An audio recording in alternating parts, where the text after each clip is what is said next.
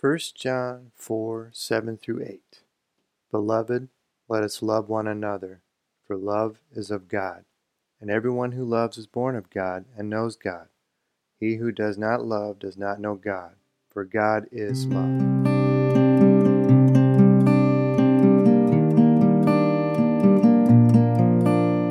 This verse describes God as love, but goes even further to say God is love. Then it even declares that those who do not love do not know God. For me, when I first realized how powerful this truth was and how I struggled to love others, it was revealing things about my spiritual condition I did not want to accept. I paused to take this meaning into my being. I thought, well, evaluating my love. You see, I didn't love, but I thought of myself as spiritual because I worked hard to obey God. I believed I was skilled at truth, justice, and forgiveness, but I was weak in love, mercy, and compassion. I was quick to forgive people, but slow to help.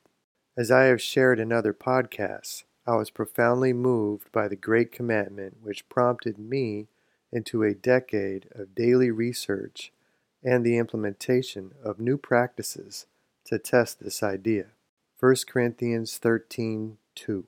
And if I have a faith that can move mountains but do not have love, I am nothing. I paid extra close attention to this description. Nothing. You see, I know this sensation. I know what it is like to be nothing, to feel dead inside. I understand this consequence the Bible is describing here.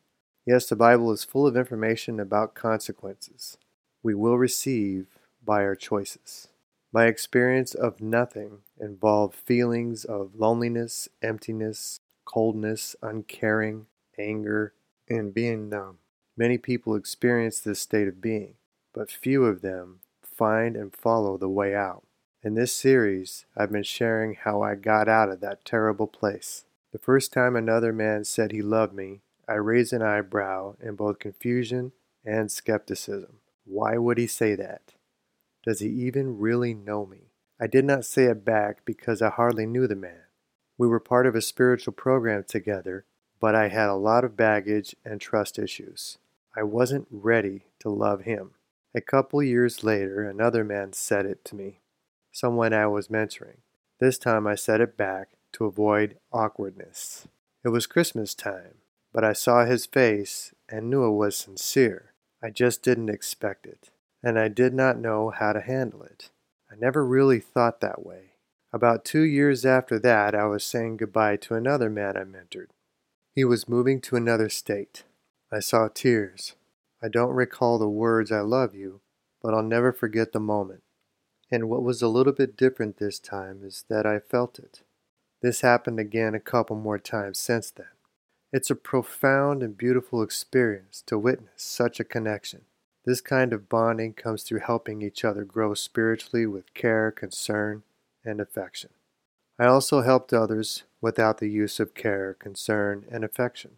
I helped them without heart. I uncaringly provided information for others to grow. I did not develop a connection with them, and they did not last long in the journey. I learned through trial and error that the application of love, concern, affection, care, and compassion makes a powerful difference in relationships and helping others. Inspiration comes from this. Hope comes from this. Risk is involved. Emotions get entangled. Confusion happens. But lives can be drastically changed and souls can be saved. God provides to us this gift of love, which we can embrace with our thoughts, attitudes, goals, words, actions, or not. We can practice sincere love in God's truth and goodness, or not. It's a choice. Everything with God is a choice. I also experienced another kind of "I love you" that is said as fleeting as hello and goodbye. It comes from the lips of acquaintances I hardly know. I do not respond back with the same words in these cases. I don't believe they mean it, and if they do mean it, if that's their way of loving, I feel sorry for them, because I believe they're missing out on a richer love experience. But that may be the only love they know. There are some people who use the word love maybe 100 times a day, not really thinking about the meaning of love, God's love, and how deep and rich that really is. I mean, if we love so many things every single day, would we really love them? I mean, love to me on the scale of like from 1 to 10 is pretty high. It just occurred to me that some people may be thinking of the variations of love from the Greek language, but in all reality, these variations mean like respect and lust. And the truth of the matter, the English language has words for these things. I think, in general sense, most of us, when we say love in the English language, we mean passionate respect, connection, care, deep affection. But all that aside, the love that I'm referring to is the greatest love, agape love. John 15:13, greater love has no one than this, to lay down one's life for one's friends. That's a deep love right there. Much of the time when the Bible uses words of love implies an action. Do a concordance search using the words because and love, or those who and love, or if and love.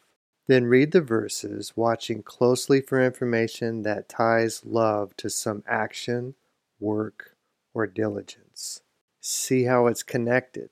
Look for the patterns.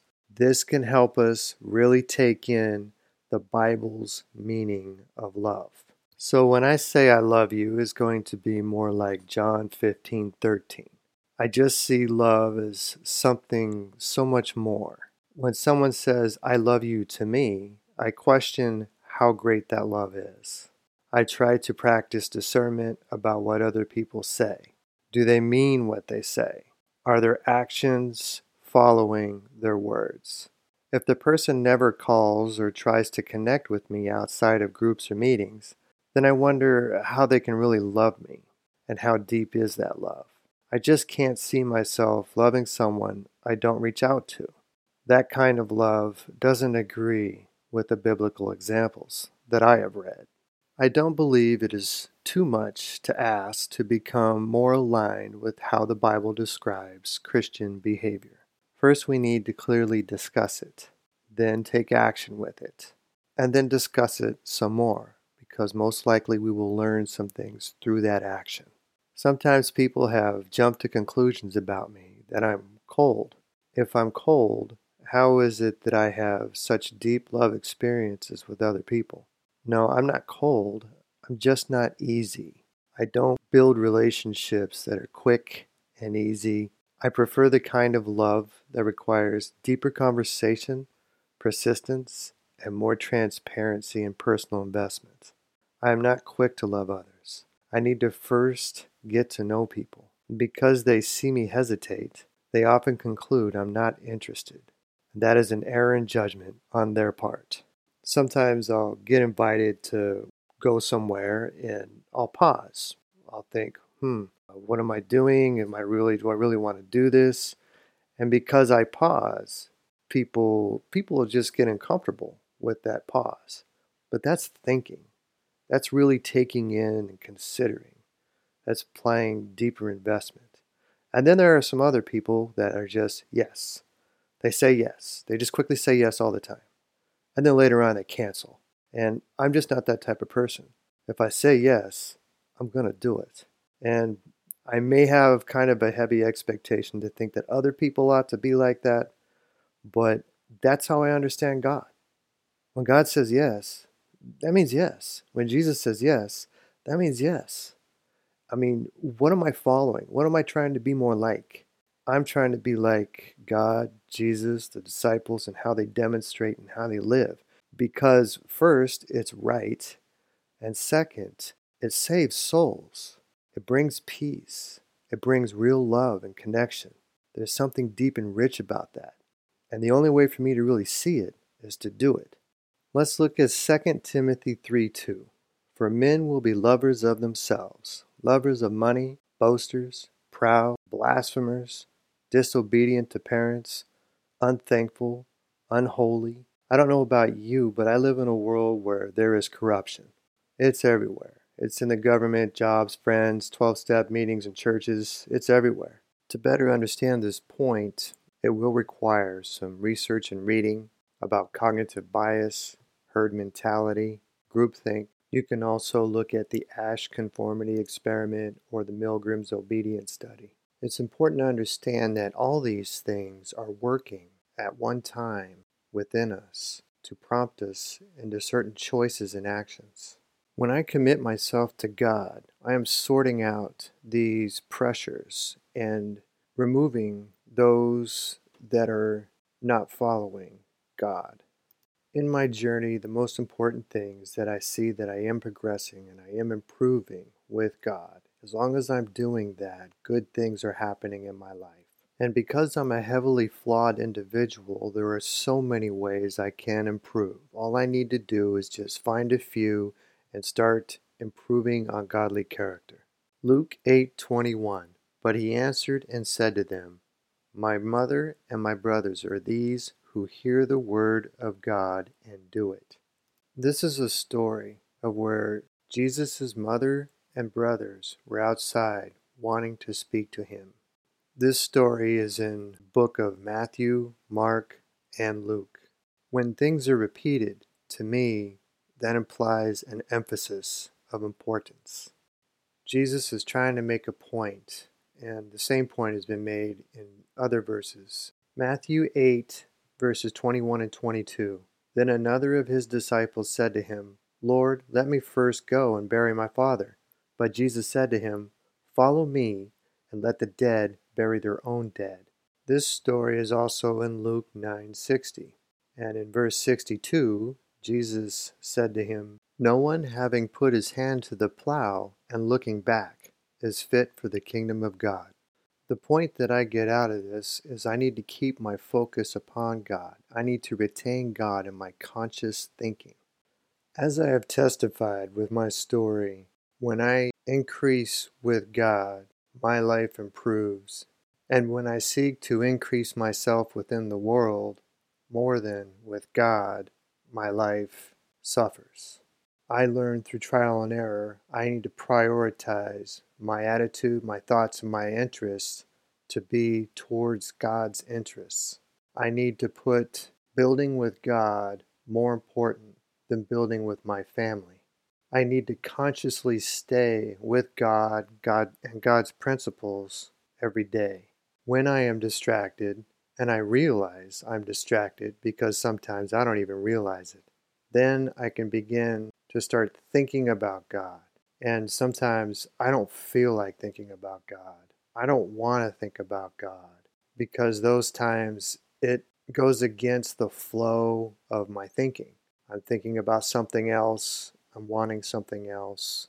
I need to correct it. If I'm going to stay with God and continue to get the good things of God, my soul and my spirit and my being is fed through participation and alignment with God. Just as my physical being is fed and nurtured through healthy eating and exercise and stretches, so is my spiritual being through God's good principles, incorporated in my thinking and words and actions, and also a faith in the process that it is good, that it will bring good, that I believe that I know it's going to happen. But in the beginning, I didn't have that faith. I needed to investigate and find it. I had to do what is called a third step, step 3. The description I read described how I was to rely upon God for direction in my life. It used the phrase completely abandon. Seeking to do this correctly required me to carefully grow self-awareness, ability to witness my governing thoughts as they are guiding me into choices, to better understand what guides my decision making. I don't always want to get up in the morning. Some days my thoughts would guide me to get up, and get moving to get ready for work. Gotta pay the bills, right? Even though part of my thinking would guide me to hit the snooze button, I trained myself to get up and get going to get to work. I believed I needed the money. I trained myself not to give attention to the thought of sleeping more or skipping work. I had faith that earning money led to a better life and was worth the sacrifice. Days that I was off work, I would not go to my job and hang out. I would not volunteer extra time at my job. I went there primarily to get paid. Although I liked some of the people there and some things about the job, they weren't enough to get me to go there. But if they offered bonuses or something, I would probably show up. Many of us become accustomed to this kind of reward concept. We often understand money to be a major motivator to get people to do things. In the spiritual world, I had to commit to make God more of a motivator for action like money. Do I believe I need God? To trust and rely upon God like I need money. I read that I had a new employer. I understood that to mean I was to tend to God's interests as I did my employer's interest, with the same effort and the same reliance. When my boss provides me a list of duties, I do them so I can get paid and maybe get a promotion, increase the money. God provides a list of duties. Will I do them? Since I complete my employer's list of duties because I trust money and rely upon it and believe I need it, if God is my new employer, I will respond to God's list of duties in a similar way, with the same diligence and commitment. This is where results can help define my faith and love. You see, when I began working as a teenager, I had an idea of how I was to be rewarded. That perceived reward helped me choose to go into work. If I could not perceive a reward, I would not go to work. Similarly, with God, I perceived that taking action to grow with God could help remove the inward torment I was experiencing. Although the reward was a mystery, the results of continuing my way of life was a certainty. Continuing my way of life led to misery, so I chose the mystery over misery.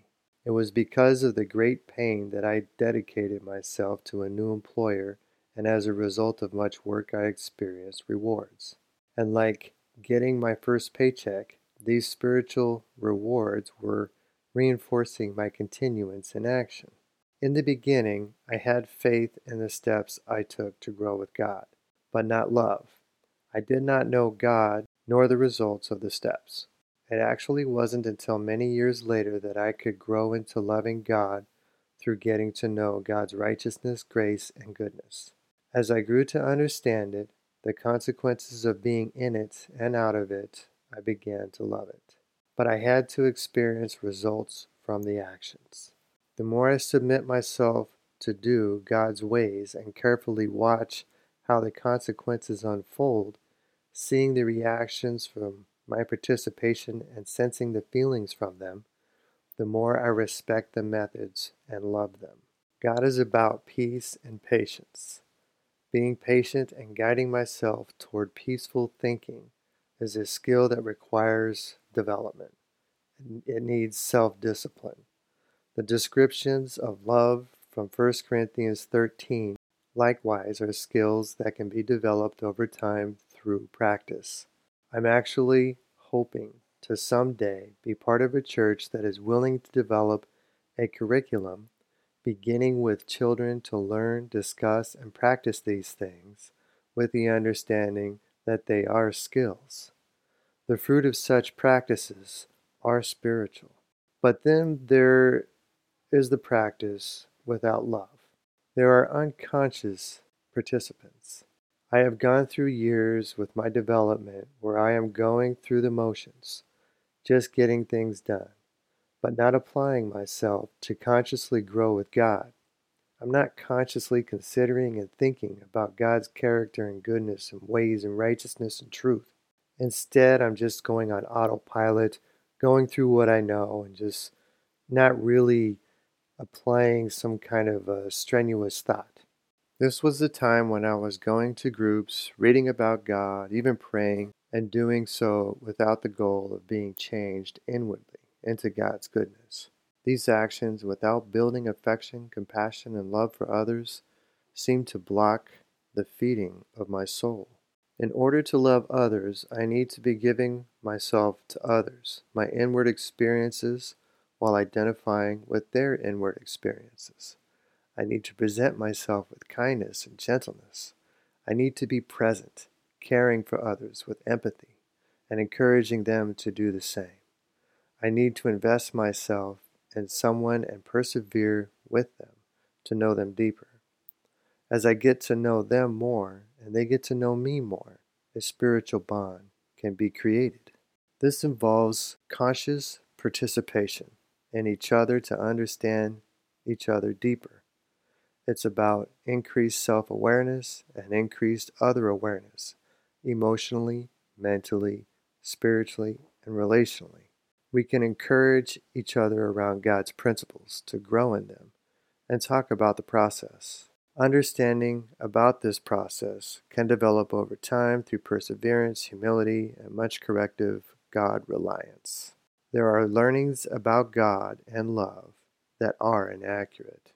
Years ago, my wife and I were in a book study that was learning about love. We used a book that seemed to say we each understood love differently, and we were to do things in ways the other person wanted so they could experience love. This is not biblical. When I was a teenager, my language of love was sex, drugs, and rock and roll. I don't think that's what God wants. I have learned over time that my personality and my interests, where I believe will make me feel love, can be very different from God's ways. I believe there are two ways we can love. We can love with God's righteousness or not. This is never very clear to define at first glance. That's why discernment, testing, and communication needs to happen. Although this sounds black and white, it isn't. I believe this is where the heart comes in, that involves attitude and effort and sincerity.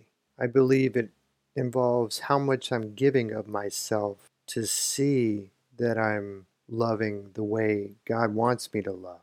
It has to do with how much of my inward being I'm really trying to be more in line with God's love. I think asking the question, is this the best I can do? And how much towards the best I can do I'm actually doing. Because that's really what God wants.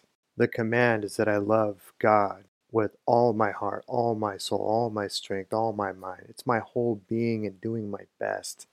That's what God wants. And some days that best can change from day to day. It can vary. Depends on what's going on in my life. And that's what makes it so hard to discern when other people are giving their best. We can't really see what's going on within the person. But if I'm really carefully being honest with myself, about myself, thinking and discerning, then I can kind of know whether I'm giving my best or not.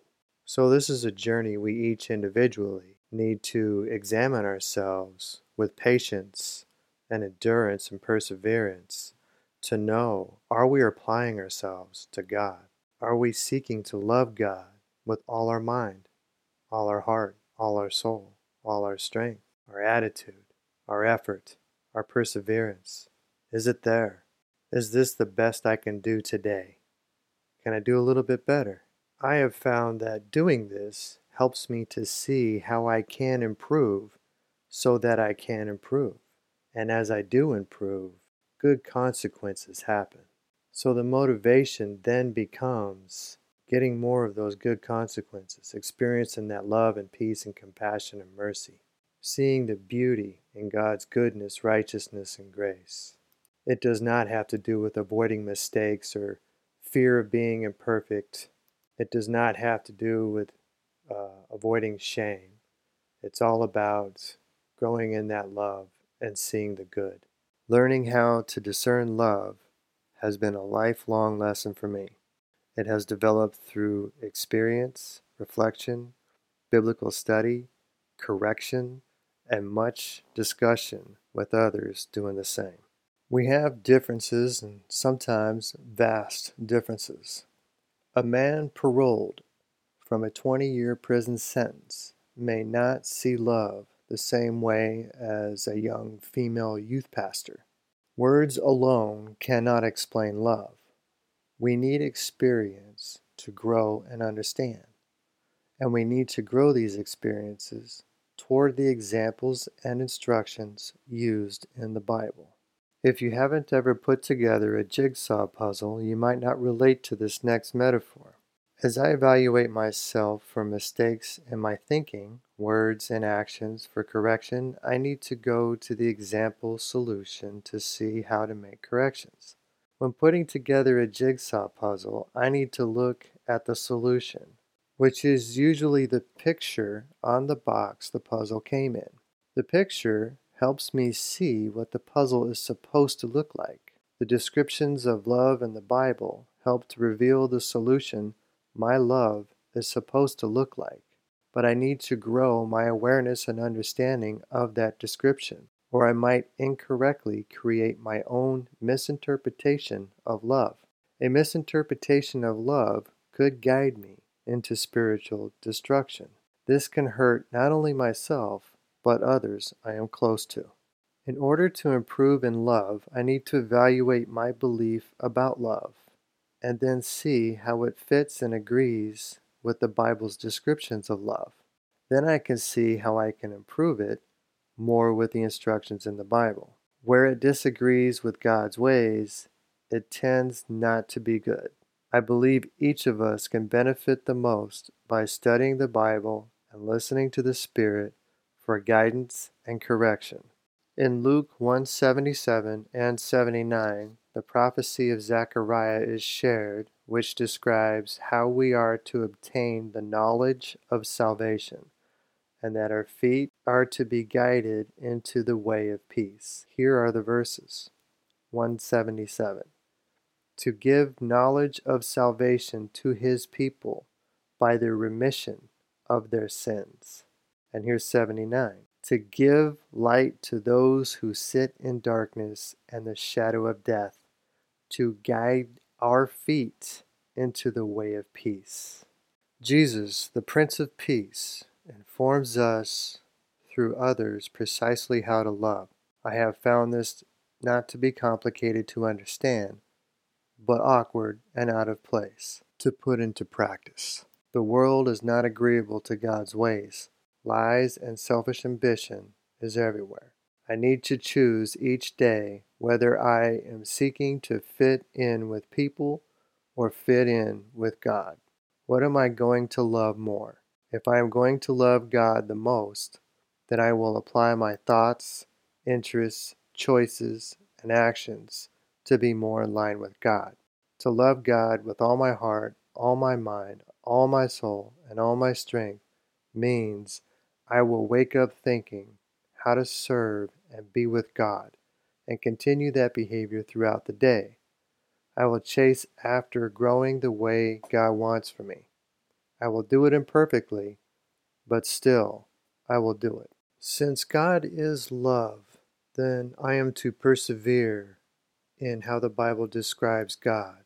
Such descriptions I have found are truth, justice, which is being fair and impartial, compassion, mercy, forgiveness, peace, generosity, kindness, and gentleness, not forgetting the needed attitude of humility with perseverance and endurance, self-discipline, and remission of sinful behavior and thinking. So to grow in this love is a gradual process that involves tiny little steps improving in this character.